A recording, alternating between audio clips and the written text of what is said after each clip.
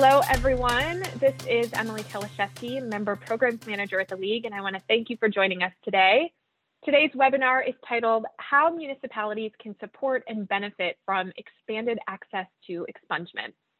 Safe and Just Michigan has been working in partnership with several organizations and municipalities to advocate for legislation that passes and implements automatic expungement in Michigan. Safe and Just Michigan's Executive Director, John S. Cooper, will be joined by Amanda O'Boyle, Assistant City Attorney of Lansing, and Francis Walters, Director of the Conviction, Integrity, and Expungement Unit of Washtenaw County Prosecutor's Office. They're going to discuss how municipalities can support and benefit from expanded access to expungement and how they are implementing these programs throughout the state.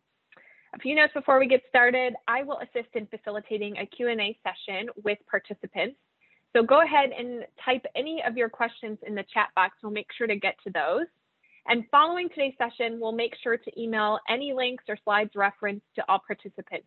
So you'll have access to those as well.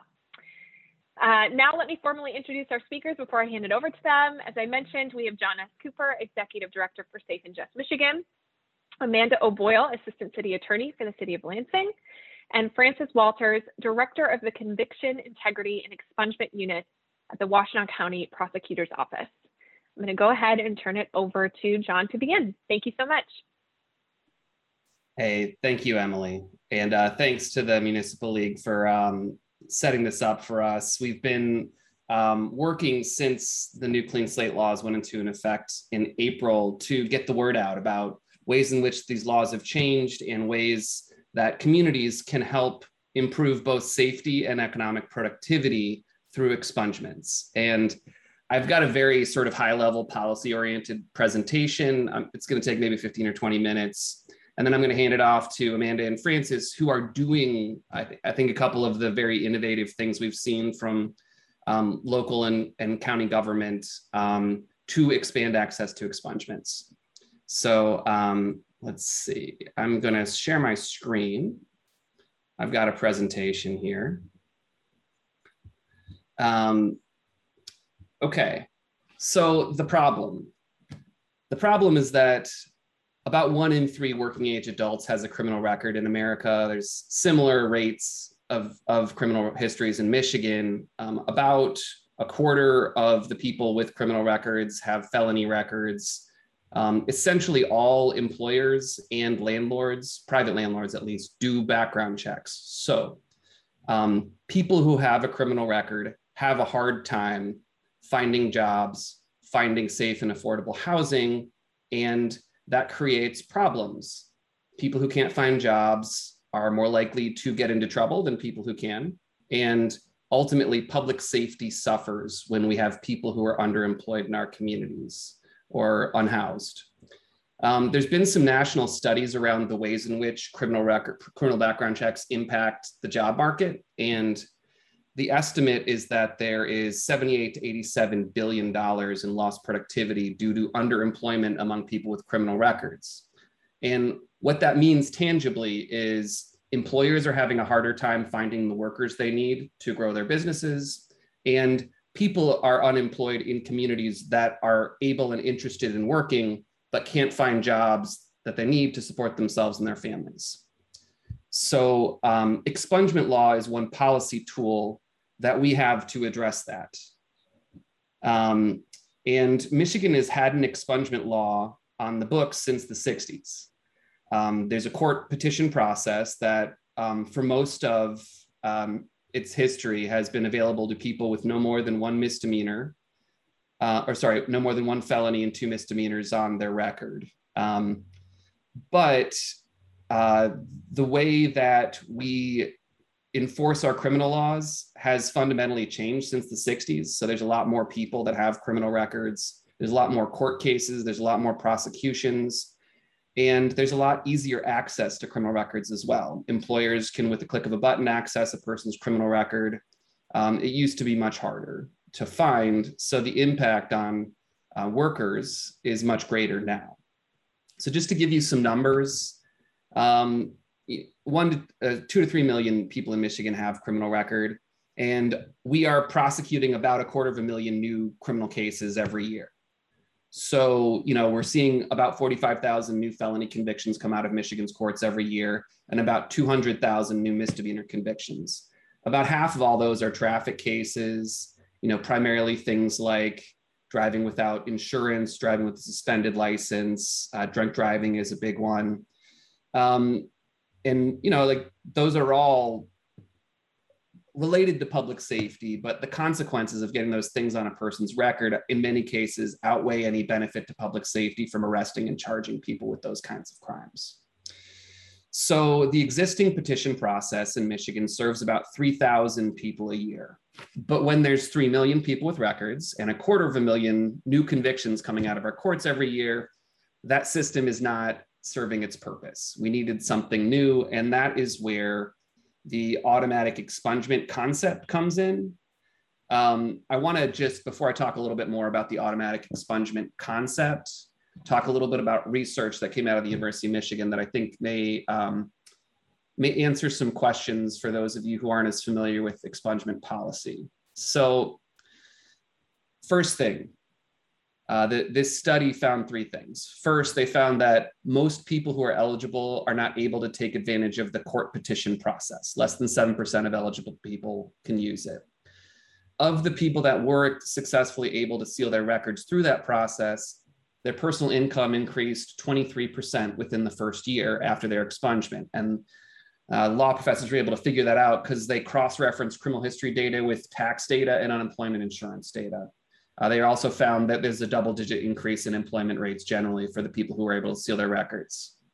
Finally, and I think this is really important, they found that of the people who were able to seal their records, they didn't commit crimes at a rate greater than someone just off the street. The general public is gonna, on average, commit crimes at a particular rate.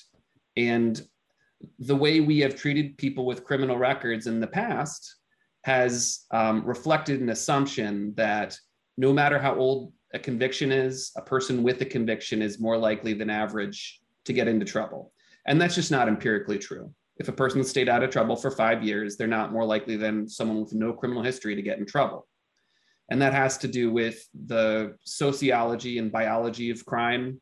Most crime is committed by young men in the 17 to 24 age demographic, and there's lots of reasons for that and lots of research about it. But one thing that is very clear from the criminology and sociology research is that people who are able to stay out of trouble for a number of years are not likely to get into trouble again. And our public policy should reflect that.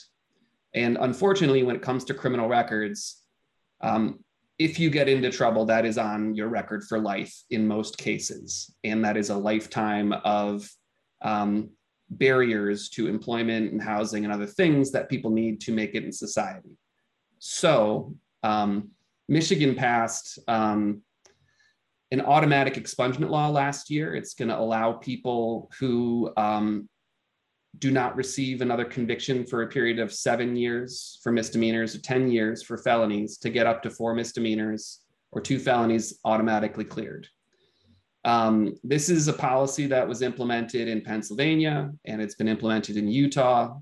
And Michigan was the 3rd state to pass it. Our law is different in some ways, it's a little broader in some ways, but it's focused on the big group of cases that are uncontroversial to judges. We're talking about low-level misdemeanors primarily, a lot of traffic cases, marijuana possessions, other kinds of possession offenses, that if people were able to take advantage of the court process would be getting granted, but the system doesn't really, it's not set up to serve hundreds of thousands of people.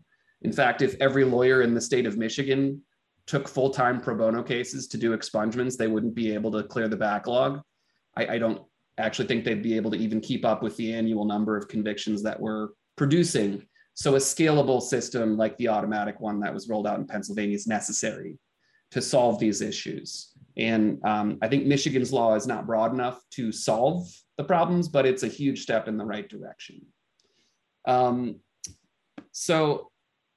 We were the lead organization for the Michigan Clean Slate campaign. We worked with a number of great partners on both sides of the aisle to pass this policy. The campaign launched in 2019. Bills were signed last October. And the first round of bills went into effect last April. And this was a major expansion in the eligibility criteria for the court petition process. And people like Amanda and Francis have been thinking about how do we help people in our communities benefit from this change in law? Because it used to be the case that most people with criminal records were not eligible to apply for expungement, and that is no longer true. Among other things, traffic offenses are eligible for expungement for the first time. Those, as I said before, are half of all criminal cases. Yesterday, the legislature actually just passed a law making first offense DUI eligible for expungement, and that's going to help a large group of people. We've heard many as 200,000 people will be eligible for expungement when that law goes into effect next spring. And we're going to be working with local partners to try and help people with old DUI convictions get those sealed. There's a number of other changes that you can see on my slide here. But I think the details are less important than understanding the benefits that people in your communities get from having their criminal records sealed. It's going to help people get jobs and housing. It's going to reduce recidivism for the group of people that have committed crimes because it's going to help them get jobs. And ultimately, it's going to result in more taxpayers, better social supports for the people in communities, and healthier communities in general. So that's my pitch. And I'm going to now turn it over to Amanda, if she's ready, to talk a little bit about an expungement fair the city of Lansing has been planning. So Amanda, the floor is yours. Please go ahead. All right, sounds good. I'm going to stop my screen share here. Yep. And I'm just going to pull mine up right here. And all right, looks like you guys are seeing this as well, right? All right, great. So I'm just going to talk a little bit about how a municipality can get involved in the expungement process. So the city of Lansing, how we kind of came about this was not directly thinking about criminal expungement of prior convictions, but really it started with a discussion from city council and politicians about how do we promote social equity or racial equity in our city? How do we help this? And the initial discussion that came to me is, how do we implement this in marijuana ordinances? Because that was really how the state initially addressed this. Was there are social equity cities and communities, people that were impacted more by marijuana regulation than other communities. And we had thought about implementing that as the city of Lansing. How do we add that back into our existing marijuana ordinance? And I kind of tossed out some ideas of, we could reopen this ordinance and address it as limited to marijuana only, or we could talk about it in a broader sense. And what are other alternatives? And one of the things that we discussed and ultimately decided to do was sponsor an expungement clinic. So from our perspective, and I think John really touched upon this already, but benefits that, not only does it benefit the residents, but it comes back and it pays tenfold back to the community itself. So increased access to housing, obviously that can correlate to less people homeless or less transient society, which has its own distinct problems, particularly when it comes to criminal prosecution. It can increase access to employment or frankly, better employment. So if you're at a low paying job, you could get that better paying job and move up, which obviously increases your tax base and perhaps, increases their ability to perhaps purchase a home or something like that, as opposed to renting in your community. And also increased access to things like public assistance or, getting financial aid for education, leading to your community being better educated and having more financial and community support. So when the economy does tank, you're hopefully the safety net for your community is better than it could have been had you not participated in an expungement clinic. Obviously, these are lofty goals, but these are the grand thoughts that we kind of had as a city. Now, implementing an expungement clinic has been it's been a process. I have my son over here. So the first kind of thought that you really need to think about is budgeting for the event. Obviously, you could have a small scale event, or you could have a very large scale event. And you're really going to have to think about, as a community, how are you going to fund and do that? Ours elected to allocate money to the city attorney's office to implement this project. So that is what we are doing. And then you're going to want to think about scale of the event and who is your target audience. And ours, we kind of debated back and forth was, do we want it to benefit only local residents, or do we want it to benefit perhaps people who have been convicted of crimes within our jurisdiction, which is what we opted to do? It's a little bit broader. Or perhaps do you want to make it so broad that anybody who is eligible, could benefit from an expungement clinic? The only qualms that I had about that is using specifically tax dollars you want it to benefit your community and your residents. So if you make it eligible to everyone, there is a little bit of question about, are those tax dollars being really used for your residents if it's benefiting somebody outside of your community? Other things, coordinating obviously with people who are experts like Safe and Just Michigan. They know what they're doing, and obviously they are a good sounding board for how to do this and how to implement it.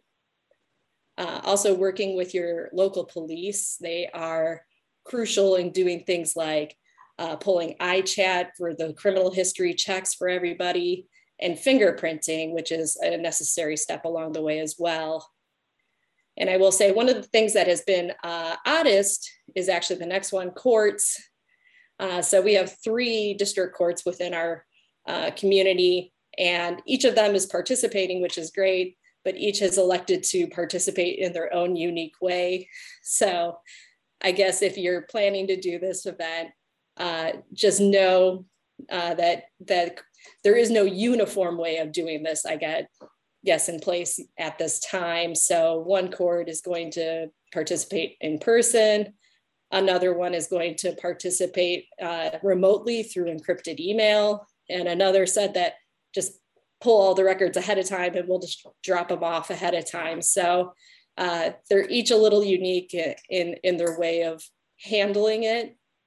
And when it comes to courts, I think probably one of the most important aspects, if you really want to see success in people actually getting through the expungement process and ultimately having a conviction set aside, is seeing if you can coordinate with the courts on getting a specific hearing date in the future.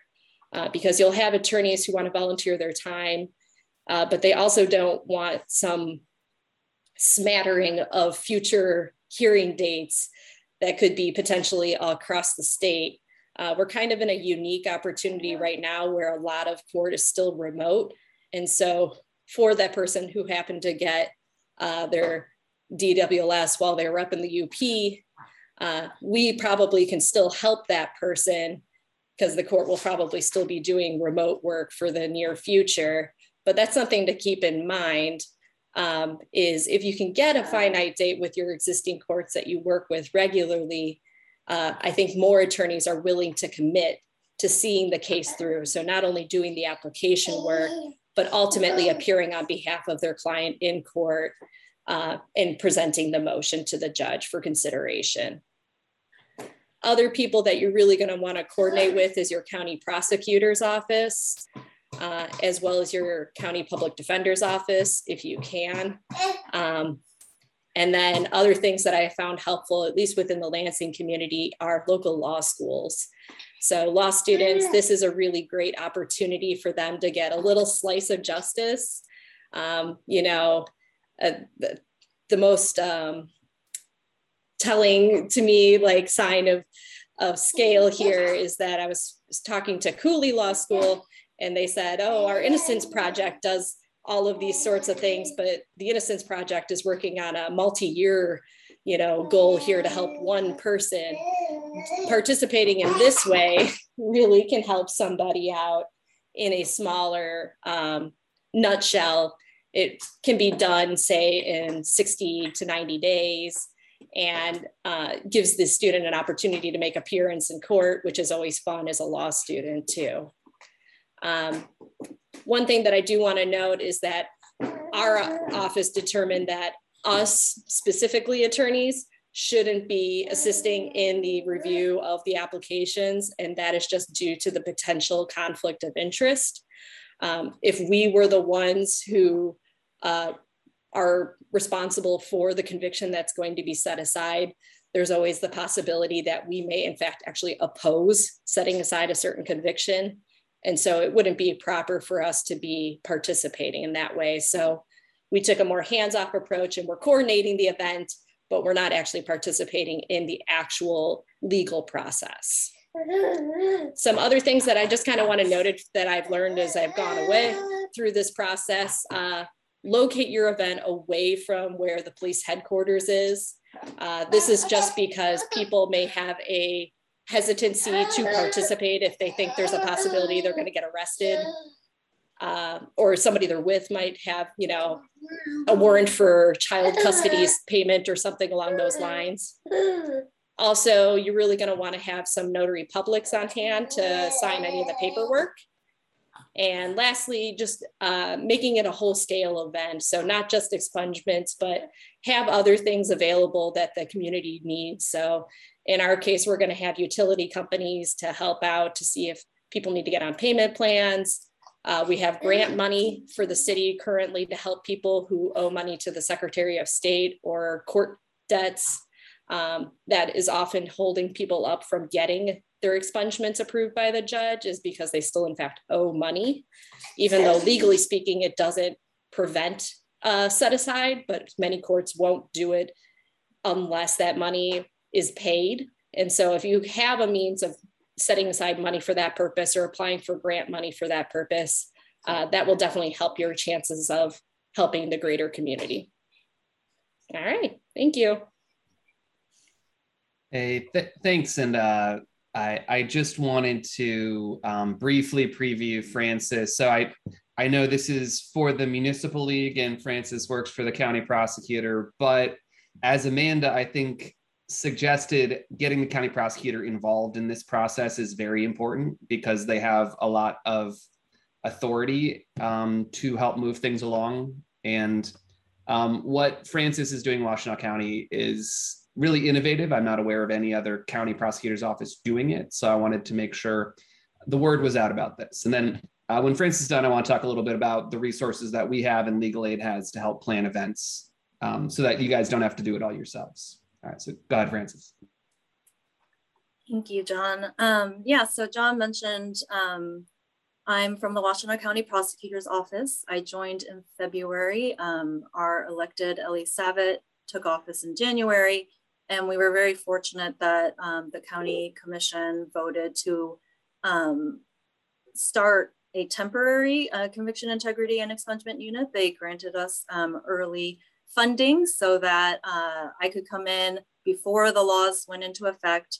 When I came here, there were working groups in progress where our office was talking with people doing expungement work and conviction integrity unit work in Michigan and in Washtenaw County so that we could start putting into place policies and procedures that incorporated what everyone has already learned. And so we knew we weren't starting from scratch. And so we've been really fortunate to jump into this work. With so many people eligible now under the new laws, thanks to Safe and Just Michigan and so many other organizations, we just knew that it would take all hands on deck to be able to help all the people who are newly eligible.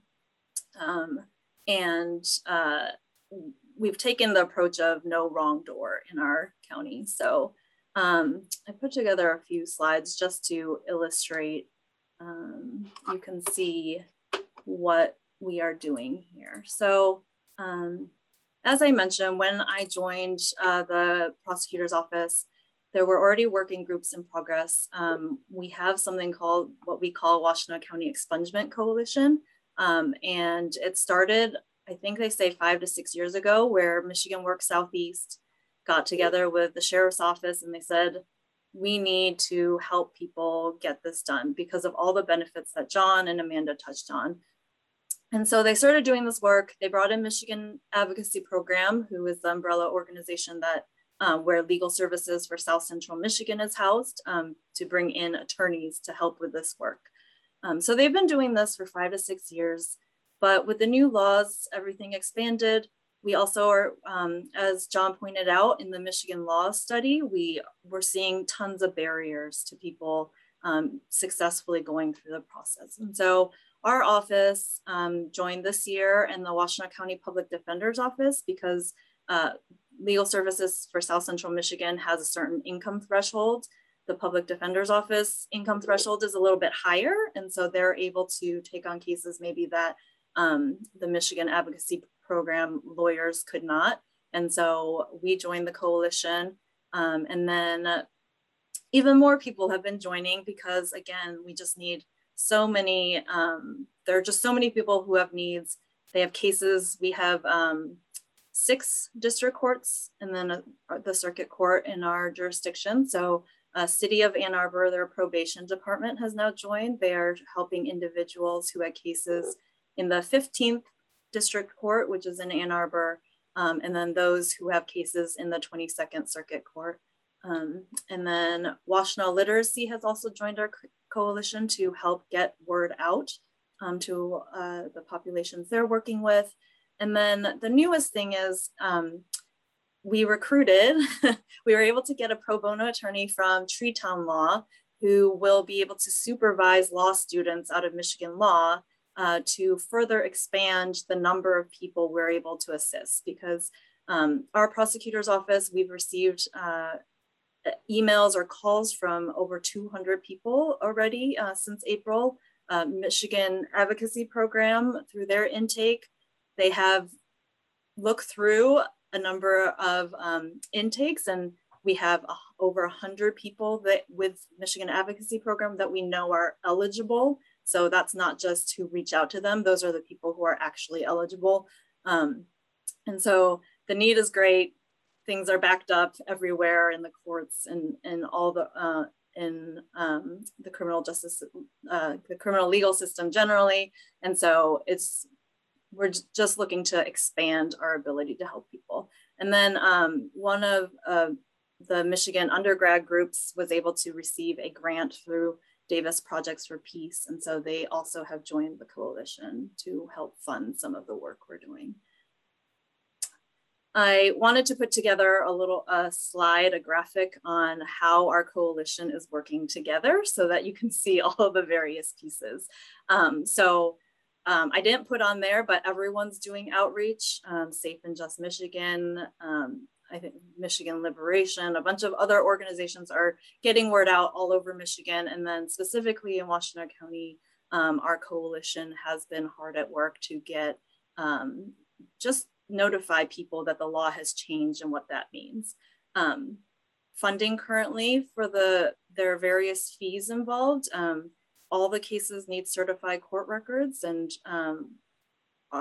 so Michigan Works Southeast and the Davis Projects for Peace are helping cover those. A majority of the cases also require a $50 fee per application to the courts that goes to Michigan State Police.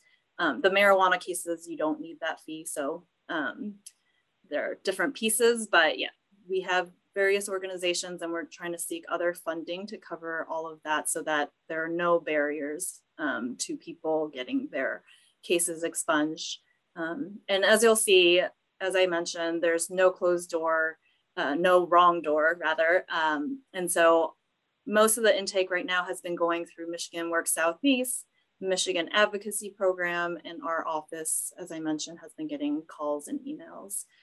The one thing we are able to do really easily, more easily than any individual, is to get iChats corrected. What we are seeing a lot of is hanging arrests where the records are incomplete. Often those are for cases that were dismissed.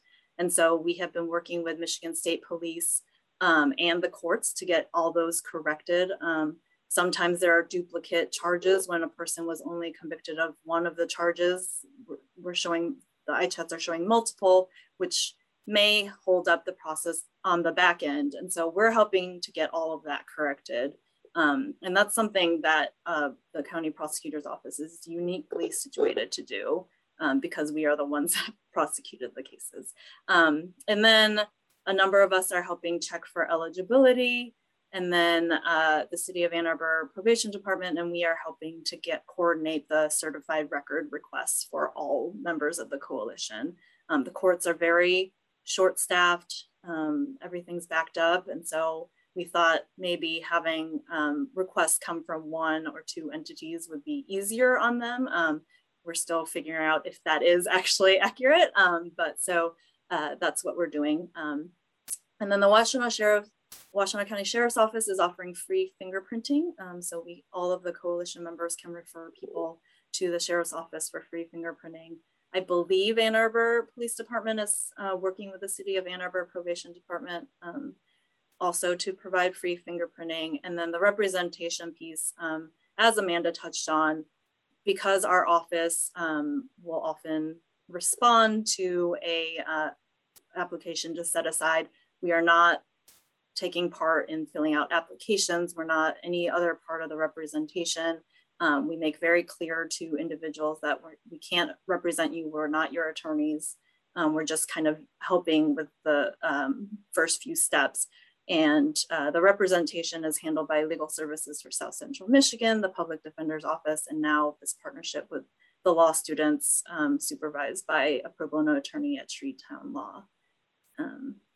And then lastly, I was just going to go a little bit more in depth on our specific things that our unit is doing. So outreach, we created a summary on a very basic reading level. We asked some organizations and some individuals to review those. It was suggested to us that we also have infographics to try to break down further the barriers. And so we've created a series of those. And we share this information on our website, and then through social media, which actually has gotten a lot of traction. I was surprised by how much the Facebook posts have been shared. We've had, this summer, we had undergrad and high school interns take out flyers to all the local businesses, providing them links to websites for information, plus our contact information. And then we've distributed marijuana expungement information at all the local dispensaries, the ones that would take them. And then generally outreach at religious organizations, neighborhood association events, and other community events. And we've also been doing either, for example, Safe and Just Michigan as an event on Sunday, so we'll be there. But we've also put on other local expungement events, specifically pulling iChats. And I think I failed to mention, thanks to Michigan Works and Safe and Just Michigan, those are now free for these set-asides. So we're able to pull iChats, if need be, we'll go into the judicial and prosecutor databases to find the missing information to clear things up. And we've been registering people for expungement fairs that we will be having. So intake, again, we've been taking emails, calls. They range from like, I have all my materials, what do I do now? To like just a one-word expungement, and like the person just needs help even getting started. So we've been fielding those. Again, the record correction is one thing unique to our prosecutor's office that we're able to assist with. We've been helping with the eligibility review and getting the certified court records. And then we're also having expungement fairs where we are participating, but along with our partners, so that the law students or other attorneys can help people beyond just checking for eligibility. So some of the things that are easier to do are filling out the marijuana applications so that the person can just get those taken care of, signing them up for the free fingerprinting. Michigan Works is able to have a one-stop shop that they're having in October in our county, and the sheriff's office will actually be present there so the people can get their fingerprinting done there. And then starting on the application process for any other cases. And then the other unique thing that we're able to do is we're able to do other review. And so one brief anecdote, and that will be the end of it. We had an individual write us. He had a few juvenile adjudications on his record. Had he been an adult under the new law, he actually would have been able to expunge the records. But because they were juvenile adjudications, which has a somewhat more limited law, he was not able to. And he said this has been affecting his jobs. Under a new law, the courts made his record non-public, but it was still showing up on criminal background checks otherwise. And so, you know, he was just, he told us how he's been working. These were incidents that occurred when he was 15. He and a couple buddies went into unlocked cars and took maybe an iPod. One of the cases, he was found with 2 $1 bills that were taken out of the car, and he had to plead to a juvenile adjudication that was the equivalent of a felony conviction. And so, you know, I brought this case to, I did some background investigation. I really thought, you know, at age 30, these things that he did when he was 15 on one night should really not be hanging over his head. And luckily, like, I brought it to our elected and the chief assistant. They brought in the leadership team, and everyone agreed that, like, it would be in the interest of justice to allow him to withdraw the plea and to request dismissal of the cases. And so we were able to get that done. And so background, I was at the Mid-Atlantic Innocence Project for 7.5 years. And so to see something that was unjust and be able to correct it immediately was just so novel to me. And part of the reason why I think every prosecutor's office needs a conviction integrity and expungement unit. It really fulfilled it. It proved to me that I made the right choice in making the move. So that's the type of work we're doing. And I'm really excited to be here and learn from Amanda, because really we are trying to get all the best practices in one place.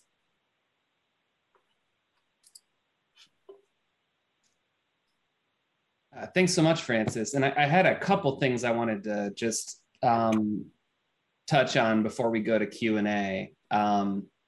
So first, I think just both Amanda and Frances's experience is consistent with what we've heard from other places. You know, like this is complicated and it's hard, but it's among the most transformative things government can do for people in your communities. You know, an expungement truly is life-changing for a person. And it's a choice not to help people, honestly, but it's a choice we should all be making, because we can make our communities safer and more productive and healthier if we reach out to people. And, you know, the story Frances shared about the juvenile adjudications is one example, but, you know, people come into these expungement fairs, they've got criminal justice debt, they've got child support debt, they maybe have problems with driver's licenses, you know, basic things that can be addressed with the right supports. But if you don't get folks in the door and see what the issues are, you don't end up being able to help them.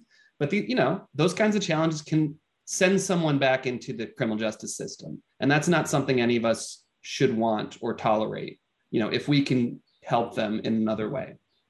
And, you know, because this is all complicated, so Safe and Just Michigan, just a little background on us. We're a nonprofit. We're funded primarily by foundations. And, you know, we have funding to help spread the word about the new law and help people get expungements. So really my job is to help set up expungement fairs right now, you know, get the word out. So we have the resources to help cities do that. We have the resources to help nonprofits do that. So if any of you are interested in planning an expungement fair or an outreach event in your community, let me know. My contact information is in my slides.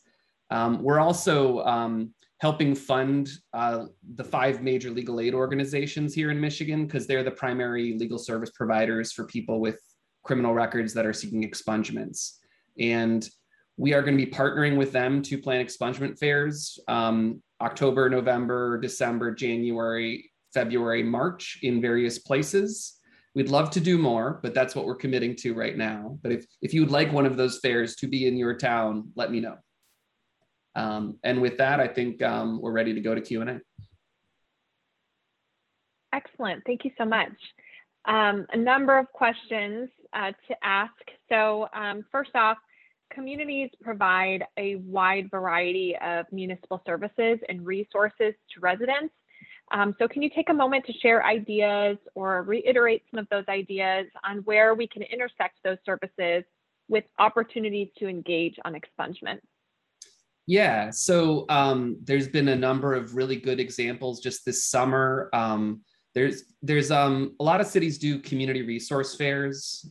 So there was one in Jackson recently, there's one in Marquette, and it's just, you get the city services out in a park or somewhere, there's tables out, you know, Michigan Works usually comes, and you're just trying to get as many services out there to connect to people. Cause like it's, you know, I think especially for working people, you know, the Secretary of State, it's you gotta make time to go there.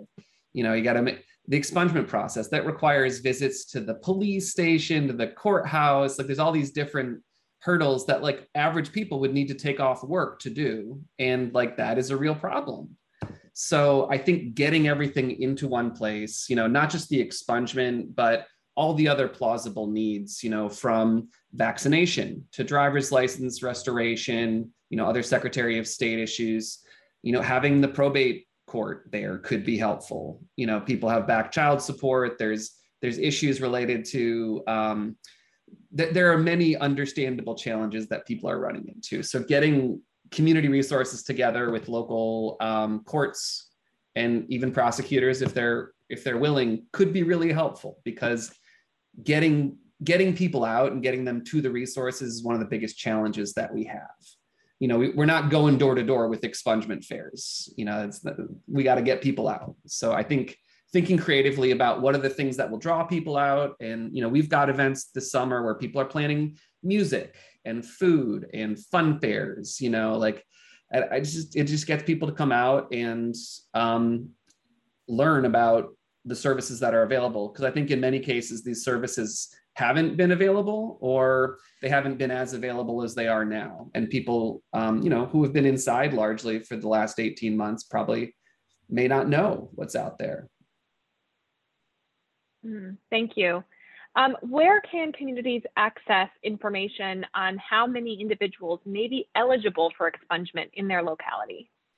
That is a great question. And let me tell you, that opens up a few different issues that I'm excited to talk about. So the first thing is that, so the Michigan State Police is the keeper of the official criminal history database in Michigan. And that database is something they actually guard very closely. So we do not, and you know, we were the lead organization for this campaign. We do not know exactly how many people today have a criminal record in Michigan. We have estimates that we've gotten through the grapevine and things like that. But to find out how many people have records in your community, you will need to call the Michigan State Police and ask them. Or, you know, if you've got a friendly court administrator, they might be able to pull that information. But in most places, it's going to be about a quarter to a third of working age adults. And in most places, it'll be 50% traffic and some combination of property and assaultive and drug crime beyond that. The smallest group is likely to be assaultive crimes. There's a lot of prosecutions for traffic and property and drug crimes in Michigan. And, you know, the reality is I think people, when they hear crime or felony, they think about violence, and that's just not the way the system is set up. So I think part of what we are trying to do here too is educate the public and educate employers about who is out there and what a felony record that's 10 years old might actually mean about their employability. Because there's a lot of, I think, a lot of misconceptions out there as well. Absolutely. Aside from promoting awareness on automatic expungement, what should municipalities review in their current ordinances that inadvertently create barriers for those who have existing convictions that cannot yet be expunged? One major area is public housing, and the housing authorities locally, they all have look backs for criminal records, and some are very long and some aren't. And, you know, just the research that we're seeing says, you know, if a person stayed out of trouble for even a couple years, they're not a huge risk. And I think just we know that getting people into housing is a precondition for getting jobs and getting, educational opportunities, all the things we look for social stability and social mobility. And, creating systems that put people into homelessness is a bad way of developing communities. So I think just being understanding about people's backgrounds, working with local nonprofits around how do we get people into housing, what are the needs for the people that don't qualify locally, those are all really important conversations. And because we do have siloed social service systems, sometimes they're not talking to each other, and there's people with resources or expertise that aren't being brought to the table. So I think coordination is really important. One just example I'll give on that is a number of counties are doing crisis response partnerships between local hospitals and sheriff's departments. Because what happens frequently is someone will be having a mental health episode that is scary to the people around them. And that is not something that you typically call an ambulance for. Typically you call law enforcement, but law enforcement, it's not always trained in de-escalation. They're looking to control the situation through force. So if a person's in a mental health crisis, that's actually likely to exacerbate the situation and lead to conflict.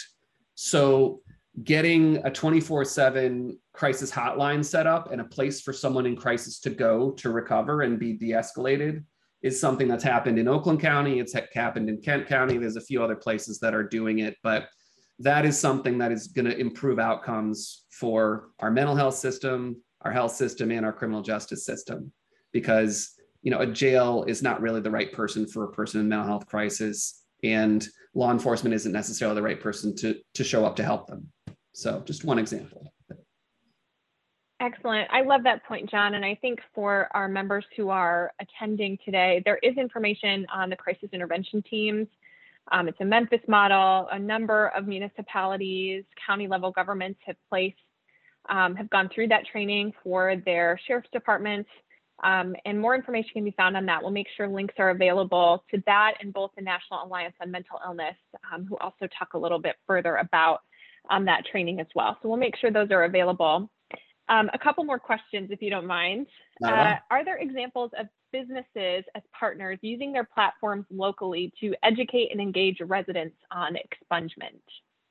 Yeah, I mean, we'd love to see more of this, and we've reached out to, business groups are major supporters of this legislation, and I want to give a shout out to the Small Business Association, Grand Rapids Chamber of Commerce, Lansing Chamber, Detroit Regional Chamber. They were all major supporters of the Clean Slate Law and have been helpful, particularly in Lansing, but we'd love to see more outreach locally within employers. Like employers, if you're having workforce challenges, like you could have an expungement fair, help people seal records, and then hire, out of that outreach. I know there's some staffing companies that are trying to get expungements for their clients, the people they're representing. There's a lot that could be done. And I know the nonprofit world is very interested in facilitating those kinds of efforts, particularly within the business community, because the more the business community kind of understands the realities of hiring from these populations, I think the better they're going to be at doing it.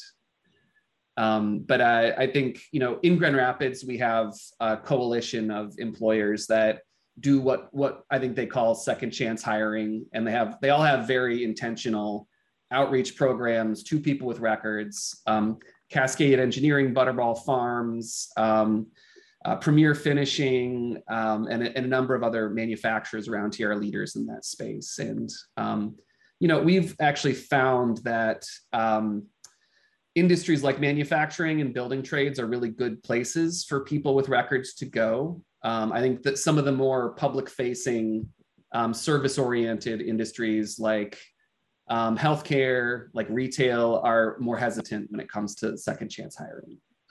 So we're working on those too. But excellent. Last question that I've got here on my list before we open it up and make sure if there are any final questions that come in through our chat. Since engaging the county prosecutor is encouraged, Would you recommend cities and villages coordinate regionally to host expungement events to maximize impact? And are there any examples of that type of collaboration? So that's a great question. And it actually raises a few of the logistical challenges that we see with expungement work. And the biggest one is that oftentimes people have convictions from multiple courts in multiple places. And the way the system's set up right now, you have to file a petition in every different court where you have a conviction. So we've got people sort of in Metro Detroit where they've got convictions in 10 different courts and it's all traffic. And for folks like that, waiting for the automatic expungement to go live in April 2023 is really a better solution, because filing all those petitions just isn't worth the effort. I think the most effective interventions have been ones that are within a particular local court. So in Detroit, it's the Third Circuit is the big criminal court that handles felonies. There was a big expungement fair in Flint that the Attorney General's office put on with the county sheriff, and they coordinated with the local courts that needed to be involved. But if you're talking about pulling in 3 or 4 different courts, there's that much more coordination. So I would start with a single local court and then sort of see what's possible outside of a single local court, just because you're going to end up pulling in people with more and more complicated case histories, and it can be a challenge to get them the support that they need to solve those issues. But it can work either way. It just requires more coordination if you're talking about multiple courts. Sure. Well, thank you so much. I will note we had a question come in from Janie asking if anyone, hospitals, mental health facilities, et cetera, in Michigan teach mental health first aid for people or the community to assist in dealing with individuals experiencing mental health crisis. So I did post the information on mental health first aid. You can search by state. They're offering a number of virtual courses right now. So there are options for you there. And we've also posted a link to the Detroit Wayne Crisis Intervention Team. They are hosting some upcoming trainings as well, so you can reach out to them. And before we finish today, I'll make sure to post the NAMI Michigan website as well, who may also have resources for your communities on this topic. John, Francis, Amanda, anything to add before we close out today? I mean, my pitch, this is, probably reiterating something I've already said, but like, this is a way of showing communities that government can work for them. These records are government records. It's government's choice to keep them public, and helping people seal these records is going to show them that government cares about how they're doing and can help them make their lives better.